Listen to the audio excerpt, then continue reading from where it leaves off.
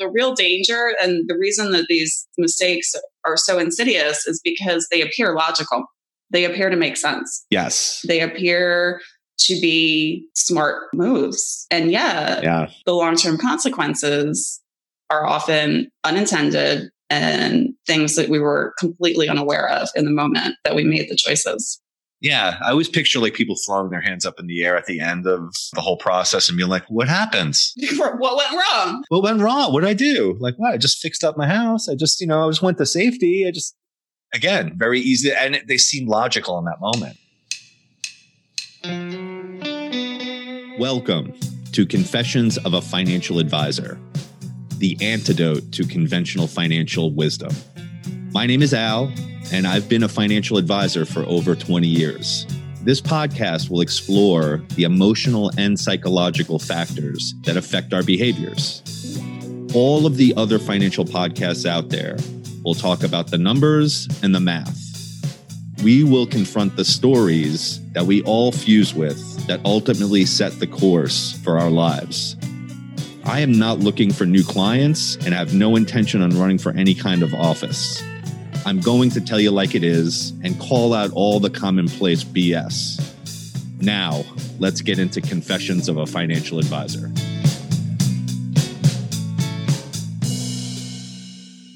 All right, Diane, we are on episode 26, which is Preventing the Big Mistakes. Yes. How's it going over there? Great. How are you doing? Doing good. And I wanted to mention that this post was picked up by Optimal Finance Daily, which we've had like 4 different posts picked up by them where they read our blog posts. Which is the coolest thing ever. Yeah. And they got a big audience. They've been around for like 8 years. Yeah. They like the blog and now they continually like kind of pick up a post here and there. Yeah. So they've read this post. So we're going to go through it on the podcast. But if you want to hear it, you can go to Optimal Finance Daily. I wanted to mention at the beginning of the episode that any of you want to leave us a review and just give us some ideas of what you want us to talk about. Topics. Please. Yeah. Topics. Yeah. Suggested topics. Yeah. Throw them out to us. I mean, even if we can't get them directly, maybe we'll have something related to it or they might spark imaginative, creative. Yeah. Yeah. You never know. Yeah, throw out some ideas. We don't have a shortage, but it's always nice to get new ones. Yeah. We're not going to run out of things to talk about, you and I. So when we started talking about preventing the big mistakes, this is the recurring theme. And we talk about this all the time. Most of what we focus on is what you should be doing. Yeah. When nobody really talks about what you should not be doing. Right. The pitfalls, the mistakes, and how things are so simple to do. And then they're all easily, just as simple not to do. Sometimes even simpler not to do. Yeah, because you don't have to do it. Get stuck in a pattern of complacency or habitual whatever. Yeah, we all have patterns. Well, it's absolutely 100% easier not to do something than to do something. Yeah. Right? I mean, you don't have to do anything to do nothing. Right, sure. I mean, it sounds ridiculous, but it's kind of true. Mm-hmm. So when I relate all this back to finance real simply, and I feel like a broken record saying this stuff, and I say it to clients and I say it to everyone. It's so simple. All right. So from a financially responsible perspective, contribute to your retirement account, set it up so that it's automatic. Yep. You make one decision up front that takes you 10 minutes. You never have to do it again. Second, leave the equity in your primary residence. You buy a house, whatever you're paying down the mortgage. Now leave the equity in there. Leave it alone. Don't touch it. Yep. Because as you say, your house is not an ATM machine, people. I mean, and once you do that 401k contribution, stay invested. Never go more conservative because you think the market's going down or because you have some epiphany or some feeling or some gut reaction that, oh, you know what? Bad things are going to happen from this point on. You heard from the news or a coworker or a family member. Yeah. I'm going to move to the sidelines until things get better. Right. Because when things are getting better, right? Yeah. All right. Big mistake. And then I wrote these are like 4 bullet points. And the last thing is literally don't do anything stupid. Don't do anything stupid. Just don't do anything stupid. So we do this kind of like mock, and these aren't real clients. Well, they are clients, but I've changed the names to protect them. They're fictional characters to protect them. They are. Yeah. So I use these fictional characters. Yep. And so Bob and Jolene they're in their 50s. They accumulated $500,000 in their 401k and IRA accounts. They have a primary residence for more than a decade. It's got $150,000 in equity. If they stay the course of what they're doing right now, by their early 60s, mid 60s, they'll be easily retired and comfortable. Yeah. These are the mistakes. This is like a real life scenario that happens countless times. So being spooked by their friends and news reports that a recession is imminent. Yeah. Bob and Jolene moved their $500,000 investments to cash or more conservative portfolio. $500,000. In order to protect themselves until the market improves. There we go. Mistake number one.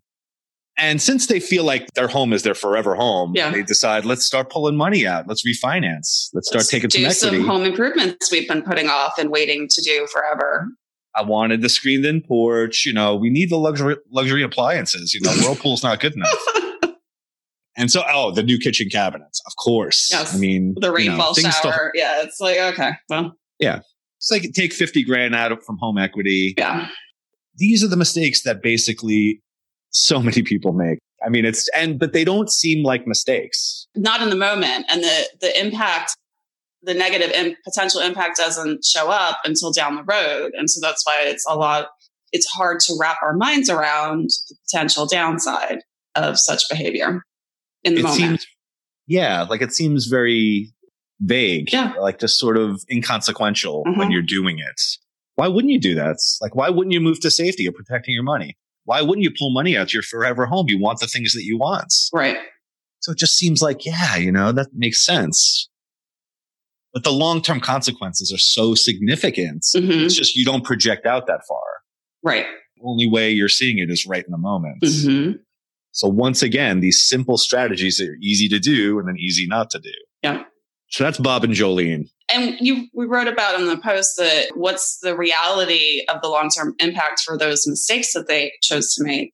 Well, then they're going to enter their 60s and end up with less money in retirement available to them and higher mortgage debt that they're carrying. Right. It's like both of those carry a very negative impact financially. They're going in the opposite direction of where they wanted to go. Where they were headed. Yeah. Of the pathway that they were on that they chose to veer off of in an emotional reaction to some external events, which is certainly happening in our world these days. Yeah. When everybody talks about this emergency fund or rainy day funds, it's a raining, people. For a lot of people, at least. Yep. So I just love that concept of understanding that make one simple decision up front. And there's so many mechanisms that you have available to you to automate and never have to think about it again. Right. To never ever give it any more attention. Like you've already done the work. You've made the decision. Now let it go. Like let it go. Stop picking it back up. Yeah. Put that on the shelf and don't look at it anymore. That's gone. You've done that. That's done. There's no need to ever think about that anymore. Right. Think about it 30 years from now. And I think about before we could automate things, people would literally have to write a check every month. Oh, yeah. Remember checks? Paper checks? Extra principal payments, right? How do you pay an extra principal payment? You have to write a check to the mortgage company. I write like one paper check a year. The North Carolina Department of Revenue makes me pay my privilege license with a freaking paper check. They will not let me pay it online. I'm like, you're freaking antiquated, people. I've had the same checks for like 8 years. I go into my bank. I'm like, can you print me some? Because I don't want to order. Yeah, I'm like 3 addresses ago on my checks. I haven't updated them. What's the difference? Same account number. Yeah, exactly. So yeah, the automation is like it's a very simple technology that's been around for a long time. You can automate everything. Everything can be automated, especially from a financial standpoint. Yeah. So we were talking about the compound effect is it Darren Hardy? Yeah. You think it's a little, I thought he was a little arrogant too. He's highly arrogant. He's an ass. Yeah. And I'm not a fan of his personality. Yeah. And you got that just from reading his book. I got to listen to him. No, I've listened to him. I've watched some of his son videos and stuff. Yeah. But I'm like, dude, you are so. So the compound effect, just the idea of compounding returns, positive or negative, they can go in both directions, right? Right. When you think of the greatest returns are always delayed, right? So long term. Yeah, right. Long term. So anything that you're doing in the moment that's good for you, maybe you'll get a very minimal amount of positive effect from it. In the short term. In the short term. But over time is where you actually see the benefit. So for instance, eating salads or eating just healthy, working out, consistent practice towards a new goal, such as, learning a language or becoming a writer or practicing an instrument or anything you want to learn, being a carpenter. I don't know. Or running a 10K or running a 10K. Marathon. Yeah. The longer term, long range goals that you're not going to get there in a week. Like you're not going to go from couch to 10K in 5 days. It's not possible. And the guy I really highly recommend, and his book it's called Atomic Habits. His name is James Clear. And he talks about this kind of concepts. And he said, and he was just interviewed on the Sam Harris podcast, which I'm always recommended. He basically says, think about it. You eat a salad for 3 days in a row. That's what most people do, right? Right. I'm going to go on a diet. I'm going to eat really well. They eat salads and they deprive themselves for 3 days in a row. They look in the mirror after 3 days and they're like, I fucking look the same. Yep. Like, what's going on here? I'm deprived. I'm struggling. Nothing's working. Screw this. 3 days in. 3 days. Same thing with working out. So they go to the gym for 3 days or 2 weeks. And this is the January 1st effect, right? Yep. So the gyms are packed for the first month. And then after January, it's a ghost town. It dies down. Yeah. It's because you're not going to see a results in that short-term period. Immediately. Yeah. And yet our society is so addicted to instant gratification. We're told that that's possible with everything. And, life doesn't work that way. And certainly with writing, it's not that way. I mean, I don't sit down and sometimes I sit down and can just write and write. That's not usually how it works though. I think when it comes to habits, which James Clear talks about a lot, he talks about making it convenient for yourself. You got to make something very convenient. So for instance, just the idea of if you're deciding to do a 10K, you do before you go to bed is you lay your shorts out, you lay your socks, your sneakers are right by your foot of your bed so that when you get out of bed, you put them right on. Yep. You make everything so easy. Mindless. Yes. You don't have to think about it. You don't have to intellectualize it. You want to automate. It's kind of almost a spin on automation. You're basically making it so easy that you don't have to think about it. Right. It's like brushing your teeth. You do it for so long that you just do whatever. It's not something you think about doing. You just do it. Right. Or showering. Whatever people do, that's a consistent thing that they've done since childhood. It's a habit and it's so ingrained that it doesn't take any effort. So you want to bring the effort down, right? So that it's just this almost unconscious thing. Because for instance, if you want to be in good shape, if you want to eat well, if you want to do all these things, you have to do them consistently over a long period of time. Right. And you only have a certain amount of willpower on any given day. On any given day. Yep. And motivation goes up and down. And that was the main thing I got out of Atomic Habits, which I thought was really cool. He was kind of talking about all of the major benefits in your life take time and take long, consistent, prolonged effort over time. The easier that you can make them to do, right, and repetitive, the faster you're going to get there. And it's the only way it's going to happen because it can't happen any other way. Because if you're just relying on having yourself remember to do it, having it inconvenient for yourself to do, relying on willpower and motivation, eventually something's going to come up in your life. Some hiccup is going to come up or you're going to have an off day or you're not going to sleep well at night. You and I both have experience with that. Yeah. When we're tired, we make shitty decisions. Yeah. And I don't think this is a perfect system either. So I think, the seasons of life too, stuff does come up that maybe you will stop working and maybe you'll eat like crap for a little while. I think eventually you come back to your normal. When I experience stress, my appetite disappears. I just physically am not hungry. So through divorcing and then through what happened a year ago, I would negotiate with myself. Fine, I'll eat crap. It's better than eating nothing. Yeah. Was my logic. And there were times where I had to allow myself to negotiate with myself and just, eating crap is better than eating nothing. Because I literally would go days without eating. And that was not okay either.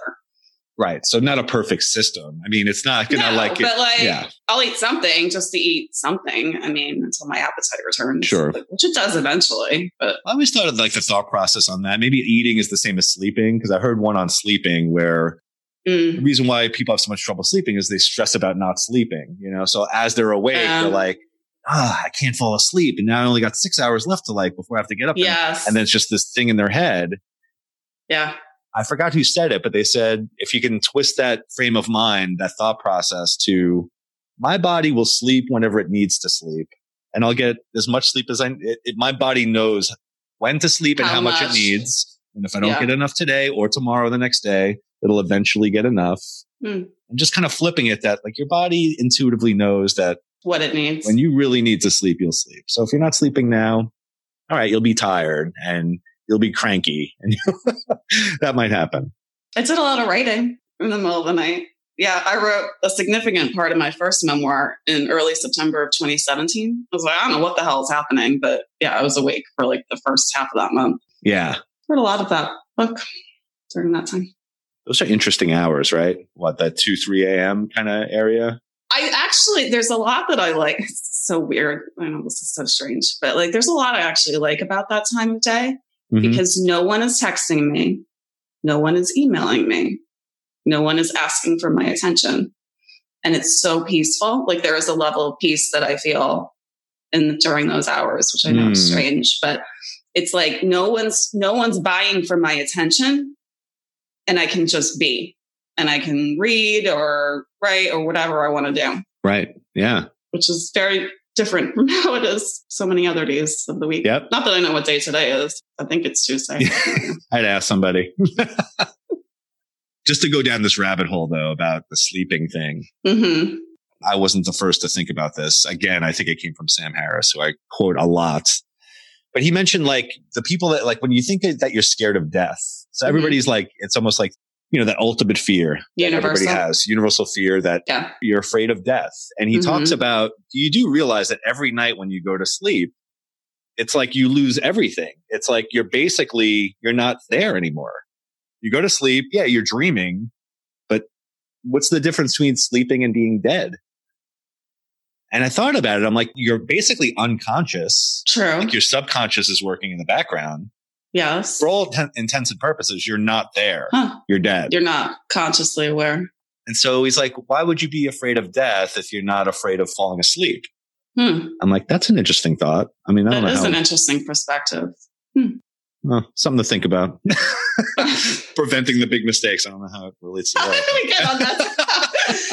Well, one of the other things that we talked about too, that the real danger and the reason that these mistakes are so insidious is because they appear logical.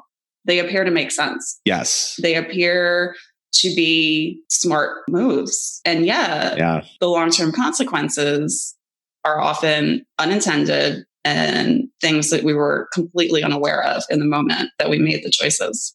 Yeah. I always picture like people throwing their hands up in the air at the end of the whole process and being like, what happens? What went wrong? What went wrong? What did I do? Like, what? I just fixed up my house. I just went to safety.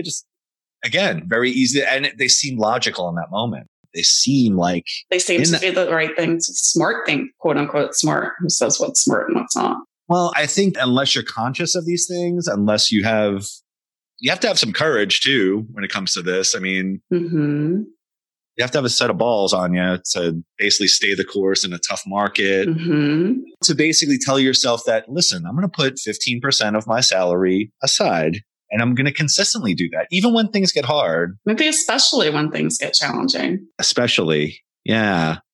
Like you just learn to live off. And then the funny thing is, like, it doesn't take long for you to just adapt to that way of life. New normal. Yeah. As soon as you do it, a couple months later, you're like, you don't even think about that money that's going away for you. Right. It's your money that's going away for you. Mm-hmm. You're not giving it away to someone else. You're not ripping it apart or setting it on fire. It's going for you. It's for you. For your benefit. Yeah. Yeah. And then you just get to use that new normal. Mm-hmm. Again, if you don't have any type of self-awareness, you're going to be making these mistakes, not even knowing that you're making them. Yeah, unconsciously. It's almost like being out ahead of them. You have to like see where this is going. Mm-hmm. Like from my viewpoints, being a financial advisor over 20 years, like I've seen like how things play out. The patterns and my clients are in 30 different states. So I'm getting a cross section of like America, where I'm getting and middle class to, somewhat wealthy and everything in between, all different professions, all different races, age groups. I mean, I have clients from 20 to like in their 80s. And I just see, and it's not all of them, but there's a distinct pattern for most. Yeah. There's the handful that have done things right, never, but, had that courage. Stayed the course. Yeah. And they did great. Mm-hmm. And I mean, did so much exponentially better than everybody else. Yeah. Exponentially, not just like a little bit. Yeah. A little bit. Yeah. It's funny how that happens. And again, it goes back to that compound effect. Because not only like you're stopping the compounding when you make these mistakes, yeah, you're just throwing a wrench in the whole train. Like you're just pulling the brakes on that train. Mm-hmm. And then to restart that train, it's like to get the momentum back takes so much more energy and effort. Yeah. Yeah. Once you stop the momentum, getting restarted is way more challenging than it is to stop. In every, and I mean, and I see any area of life, like we talked about, like eating like fast food every meal and like just healthy habit. Like it's just apply it to whatever relationship. Right. Just apply it wherever. Anybody that's been into working out that stopped for a few weeks, getting back into the getting back into it is like the toughest part. Oh my God! Yeah, momentum stops. Now you got to like really. I don't know. It's like, damn it. I used to be able to run like 2-3 miles without stopping. Yeah. So I asked me for that today. Yeah, good luck with that. Well, I think of it like a plane taking off, right? Like all of the energy of that plane has to like happen in the beginning until it's sailing, right? Once it's cruising. Yes. It's not using as much fuel. It's that initial takeoff that requires that getting started. Yes. And I was in the routine of playing my drums at least 5 days a week. And just practicing on a practice pad. Mm-hmm. I'd say over the last 3 months, I've picked up my sticks 5 times. Mm. I just haven't done it. We've been living in some very odd times. Yeah, and I have no excuse because like I'm home all the time. So I have. Oh, you'd think my house would be spotless. Yeah. Dude, I've been doing more yard work in the last month than I've done in the last 2 years. Like I did a little yard work last summer. Little being the operative word. And so now I'm like, oh, damn. Like, it's just like all the weeds and the crap is taken over. And I'm like, oh. Again, you can relate this to anything. Gardening. It could be. You let things go too long. It's just hard to like get it back to like that normal. I mean, not to plug a million books here, but man, 4-hour work week for me from Tim Ferriss flipped that whole thing on, its head. See, and I didn't love that one. Yeah. I don't even think I finished it. I don't know why. I don't know what it was I didn't like about it, but maybe it was just the timing. Like a lot of like books hit me like a certain way, different times of my life. Like if I would have read it maybe at a different time, it might not have hit me. I was kind of thinking in the realm of how to get out of corporate America. And that's kind of what that book gears you to do. How to automate things, how to delegate, how to have systems in place. Delegation. Where, you're not driving yourself crazy and working 12 hours a day. Like you get the same amount done in 3 hours that you can get in 12. Most people do in 12. Yeah. It just flipped that on its head for me. And I just think of that. I just think of like setting all these systems in your life to, automate. Why would you want to think about the same things over and over again? Over and over. That doesn't sound fun. Yeah. It's like, especially the medial tasks. Yeah. There's a reason I don't do my own taxes. Yeah, me too. I think I tried that. Many reasons. I did it. I tried that once. I did it the very first time. So I was probably 22. So it's been 18 years ever since then. I'm like, I will pay you, please, dear God, here. Like it's bad enough. And I'm detail oriented, but like even I don't like compiling my tax information. I'm the same way. Just hand it off.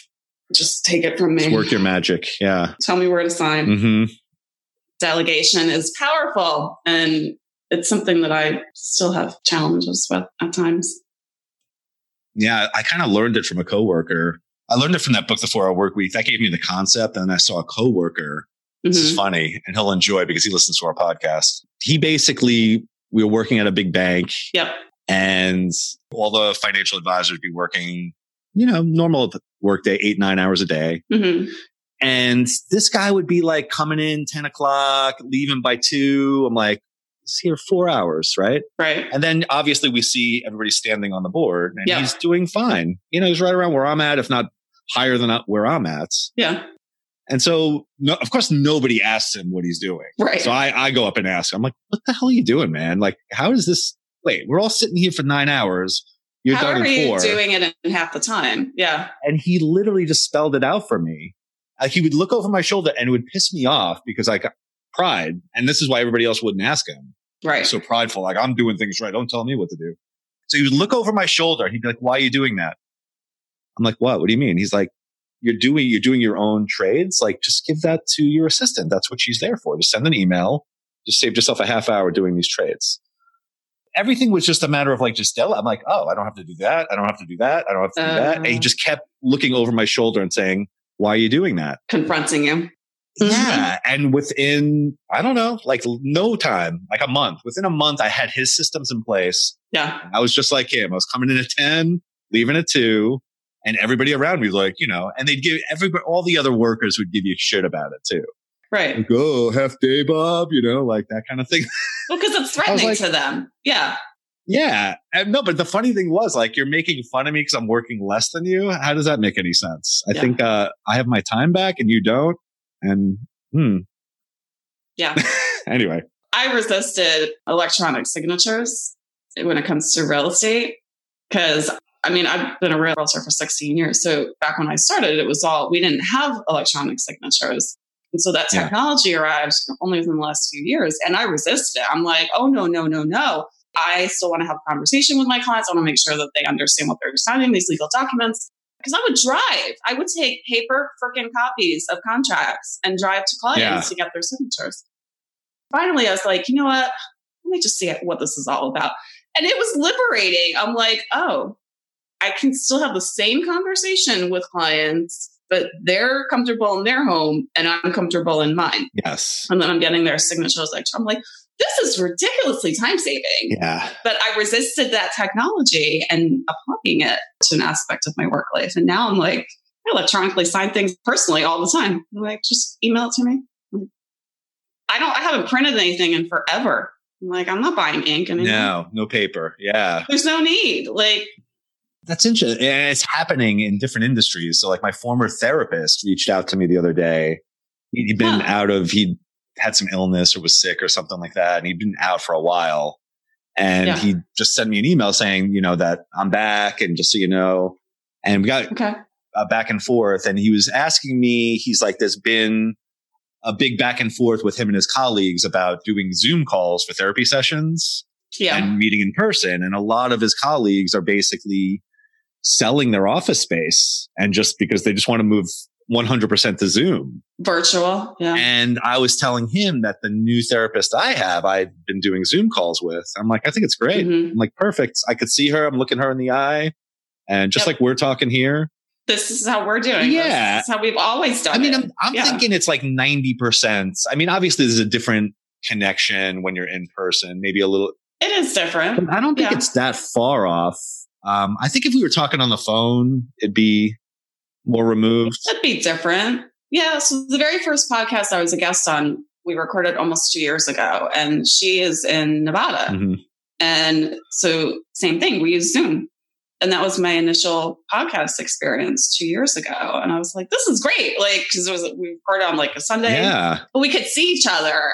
Yeah. But same thing. It was like, there's opportunity within technology to connect with people in ways that you otherwise wouldn't have. Yeah. You and I, neither one of us had to drive to do this recording. We're both in our homes, but we can see each other and we can see how one another react. And I've had a primary care physician appointment through Zoom. I've had therapy appointments through Zoom. Yeah. What else? All my work stuff is pretty much through any type of conference call, any type of webinar. All this technology has been around for a while. But for whatever reason, people stick to that old traditional, especially with financial advisors, it has to be this face-to-face connection. I just came from an environment that was very unique in the financial advisory realm where I accumulated all my clients by the phone. Again, they're in 30 different states. I've probably met maybe 5 to 10% of them face-to-face. So 90% I've never met. I've had them for over 10 years. Yeah. And they haven't even, maybe they've seen my face on my LinkedIn profile, but we haven't even done Zoom. It's just been phone. Yeah. But it's so convenient. And they were happy with it. They're happy with the service. I think we sometimes stick to these old habits because that's the way it's always been done. That's the way it's always been done, right? So I'm going to waste all my, think how much time you can save in so many different areas of your life just by trying something different. Yeah. And I actually met up with a friend one-on-one the other day, whatever the hell day it was last week. I don't know. Friday? Yeah.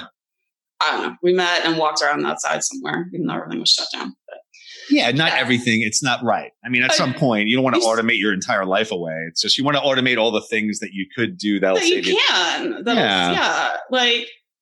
Because if I had to drive to go somewhere to meet with you, it would take up. Yeah. Imagine how much less conversation you and I could have. Because as it is, we talk before recording and usually we talk after recording. Right. So we'd missed out on all of that brilliant conversation, which I like our podcast episodes, but I like our behind the scenes conversation too. I do too. And I think it just adds to when you start thinking of the future, podcasts, you're like, all right, I got to drive to Al's. Right. I'm going to talk first. I'm going to do the pod. Then I got to drive all the way home. And then it becomes a whole nother thing that you're thinking about. Production. Yeah. Yeah. Yeah. Even if it's only a half an hour of driving time, it's still a lead up to it. Yeah. I think automation's huge. Automation's huge to prevent some big mistakes. And I mentioned this on the end of the last podcast. So that former therapist that was asking me the questions about Zoom and whether or not to do it in person, he was also the person to tell me that every person is 2 to 3 decisions away from ruining their lives. Huh. And when he said that, I was like, how is that possible? 2 to 3 decisions away from ruining your life. And then we talked about just being a drug addict. I mean, you think of a kid who's at a party and his friend's like, hey, here's a pill, try it. There's one decision, right? Right. And then what if he makes that second decision and be like, that felt good, I'm going to try it again. Do it again. Mm-hmm. Doesn't take long, right? Especially with certain drugs. So you think about that and you think about the decision, you have your work meeting and they're like, hey, it's time to sign up for your 401k. And you're like, screw that. I don't want to sign up for my 401k. I'll deal with that later. I'll deal with it later. I don't really have enough money right now to do that. Yeah, I'll just wait until I get a raise. And then that's one decision. Yeah. 2 or 3 bad decisions literally can ruin your life. I mean, I don't know. When he said those words, I'm like, it made me very calculated about what I'm deciding, or the thought process. I really kind of started thinking harder of when I make a decision, consider it. Don't just willy-nilly react. Just pull the trigger and react. Right. Or not react. Maybe sometimes you need not responding is a choice. Yeah. Did I tell you I had somebody that used to be a connection try to follow me on Instagram recently? And I was like, fuck no. That's a strange thing, huh?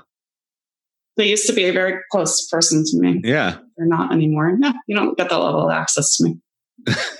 Do you have my cell phone? You're going to try to freaking connect with me on Instagram? No. What do you think some of the big mistakes?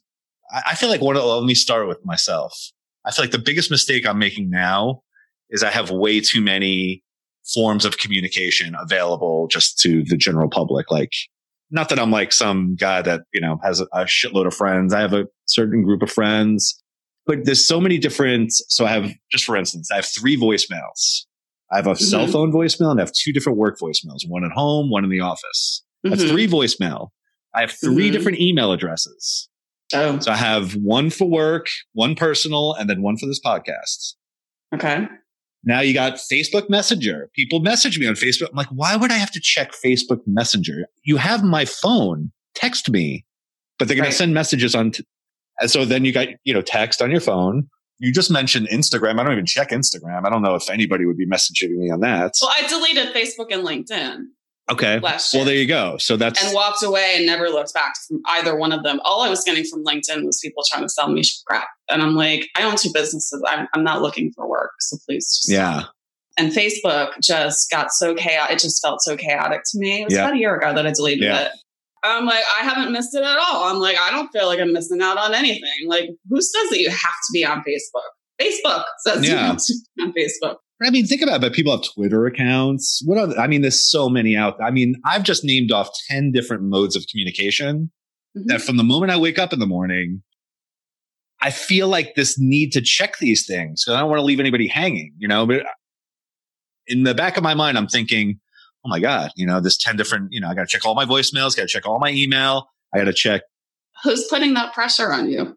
Well, don't you? I mean, think about let's go just from text. Answer the question. Answer the question. Oh, obviously I am. But I feel like in order, like coming back to the preventing the big mistakes and sort of like delegating and automation, I got to get rid of like 6 or 8 of these modes of communication. It's too much. There's too many things to think about. It's just, there's no need. I want to just give everybody my phone. Here's my phone. Text me or call me.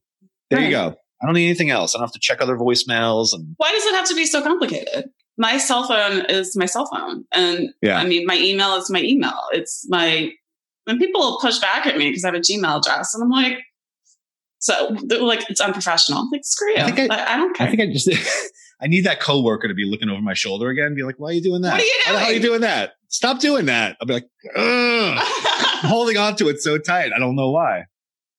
Yeah. And I've had other email addresses in the past, but now I just have my Gmail on and I have my cell phone. And I just use that for both businesses. Yeah. And I'm like, just text me. People seem to think that I don't like talking on the phone, but actually I'm on the phone a lot. Yeah. But anyone that works with me professionally learns very quickly that I'm a lot faster at text messaging. Yeah. Like email, I can go even a whole day without checking it. I'm like, if it's that urgent, like freaking text me. Right. And I'll usually get back to you faster through text. It's like you have to create these bottlenecks. The boundaries. Yeah. That everything's going to funnel into like one. If you have everything to spread out so that you can contact me in 9 different ways. And now it's my responsibility to check those ways. To check them all. Right. Yeah. Yeah. And I thought I was simplifying, and I'm starting to realize just from talking on this podcast that I'm not. That's my big mistake. Like literally, like, because it's eating away too much of my mental space. It's not taking really away from my time. Right. It's not like I'm constantly on it. It's just I'm thinking about it. Well, it's cyber clutter. Cyber clutter. I never heard that term. Oh yeah, I'm a huge fan of decluttering. Like constantly going through my house. Like, okay, what can I get rid of now? I got rid of books though. Like I look around now and I'm like, I got rid of books too. And I was looking for some of them recently, and I'm like, I was too. I'm like, what was I thinking? Yeah. All right. Well, let's wrap this preventing big mistakes up. Don't do stupid shit. Don't do stupid shits. Stop. And just stop and consider. Yeah. Just give yourself some time. Pause. Hit the pause button and take a step back before you make what is potentially a life-altering decision. Agreed.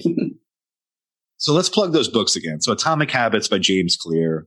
Highly recommended. What was it? The Compound Effect by Darren Hardy. Yep. It didn't really, again, I don't even really remember it. I know I listened to it. But it's an easy read. Okay. I tried to get my husband to read it and he wouldn't. Well, compounding is a great thing to learn about because people don't get it. Right. It's that snowball effect. Yeah. It's a simple read. I recommend the book more than I recommend listening to his videos. Yeah. But the book was good content. We like your writing. We don't like you. Okay. Sorry, Darren Hardy. That arrogant. I don't do well with that temperament, that personality temperament. And we're similar that way. I'm with you. You turn off, right? It's like your wall goes. I shut down. I'm like, nope. I'm not listening to you. I do the same thing.